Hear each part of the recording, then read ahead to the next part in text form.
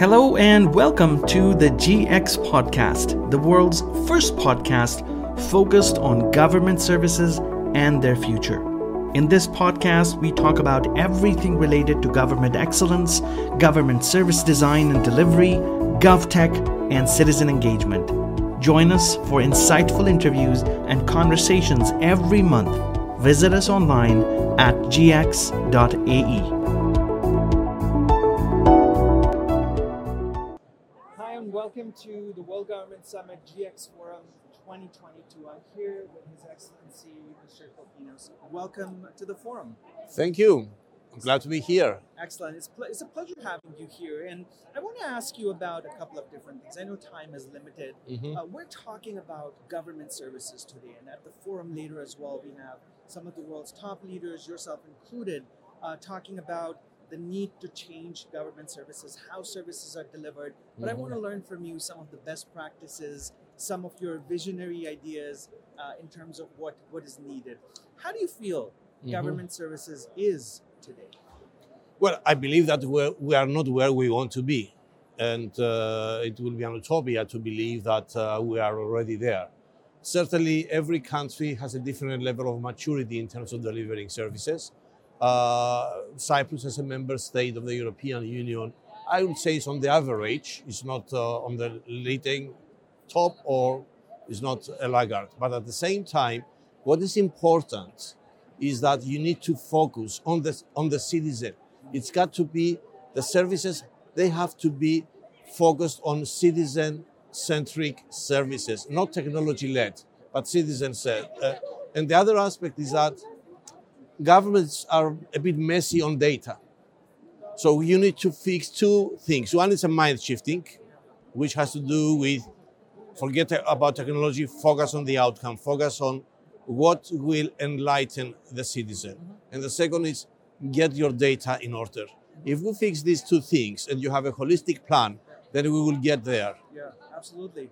And with data, and you rightly mentioned, data is so important. And I feel that we are barely capturing enough data. We're barely, even the captured data, we're not using it to its full extent, right? There are many stats available that companies and organizations do not use all the data. Help us understand maybe what would you see the future of government services? What is an ideal outcome that you would see, say, 10 years from now? If you start talking about the ideal outcome, then you will never get there. Yeah. Because ideal is very abstract. You have to be agile. Yeah. You have to see the 10-year roadmap in a holistic plan, but you need to work step by step, delivering little by little and incremental improvements. And you will get amazed in 10 years' time how much distance you have covered. So when it comes to digital transformation, I don't think that you should have an end state. Yeah. You should have a roadmap.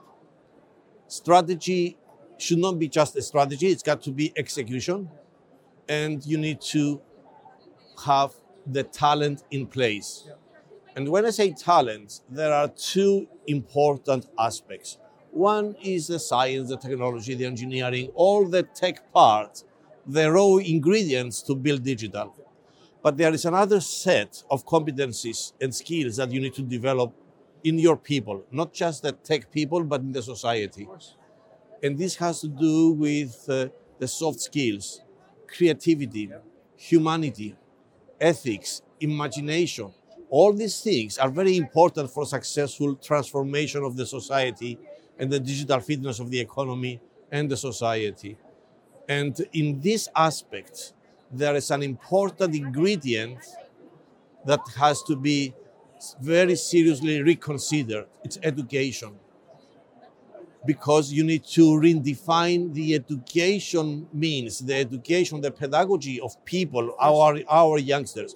And when I say education, I do not refer to a Ministry of Education. I refer to the families, to the society, to government, to the Ministry of Education as well. So it's a transformative process that touches a lot of aspects. It's not a technological exercise. It's a shifting of societies and economies. It's the well-being of our people as governments, and we have every responsibility to acknowledge this and work in a collective way, in a horizontal and vertical way, with other ministries at national level, but also with other countries, other geographies. Like in this event, this is exactly what I'm talking about. This is a great opportunity to share experiences, to meet people, to agree follow-ups, to learn from the successes and the failures of each country.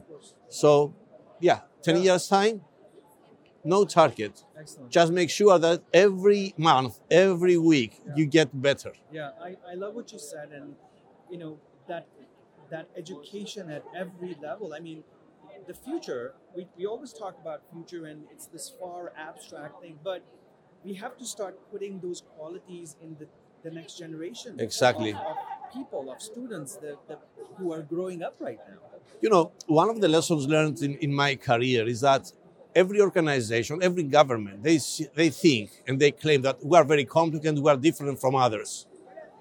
And then we built a perception and we built our processes and business models in a very complex way and very different from others just because we believe that we are different. We need to simplify. We need to believe that this is a mind-shifting exercise that we need to execute. And simplification has an elegance when you do digital transformation. And this is critical. So we're talking about learning, new things, unlearning the bad habits we have. Oh, yes, absolutely. We're talking about... And there are a lot. We're talking about accountability. We're talking about leadership bottoms up to top to down. Like the whole model has to change. But it's incredible. Talking about leadership, I learned one thing in my career as a businessman as well as a politician. When you want to bring change, when you are doing transformational changes, you have to be a transformational leader, not management by consensus. Just take the lead and you have to accept it that not everyone will follow. You just have to understand them and give them the chance to follow later. But keep going. Don't get distracted. Absolutely. And another thing that is important to have in mind, you ask 10 years from now. Remember, our youngsters are digitally natives.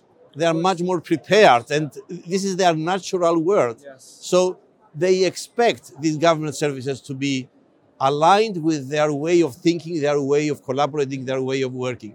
We as grown-ups, we are digitally immigrants. We immigrated from an analog to a digital world. Right. So for this reason, I believe that we have a much more difficulty to understand what digital transformation entails, because for the digitally natives, it's their nature, it's the way they live, it's their way of everyday life.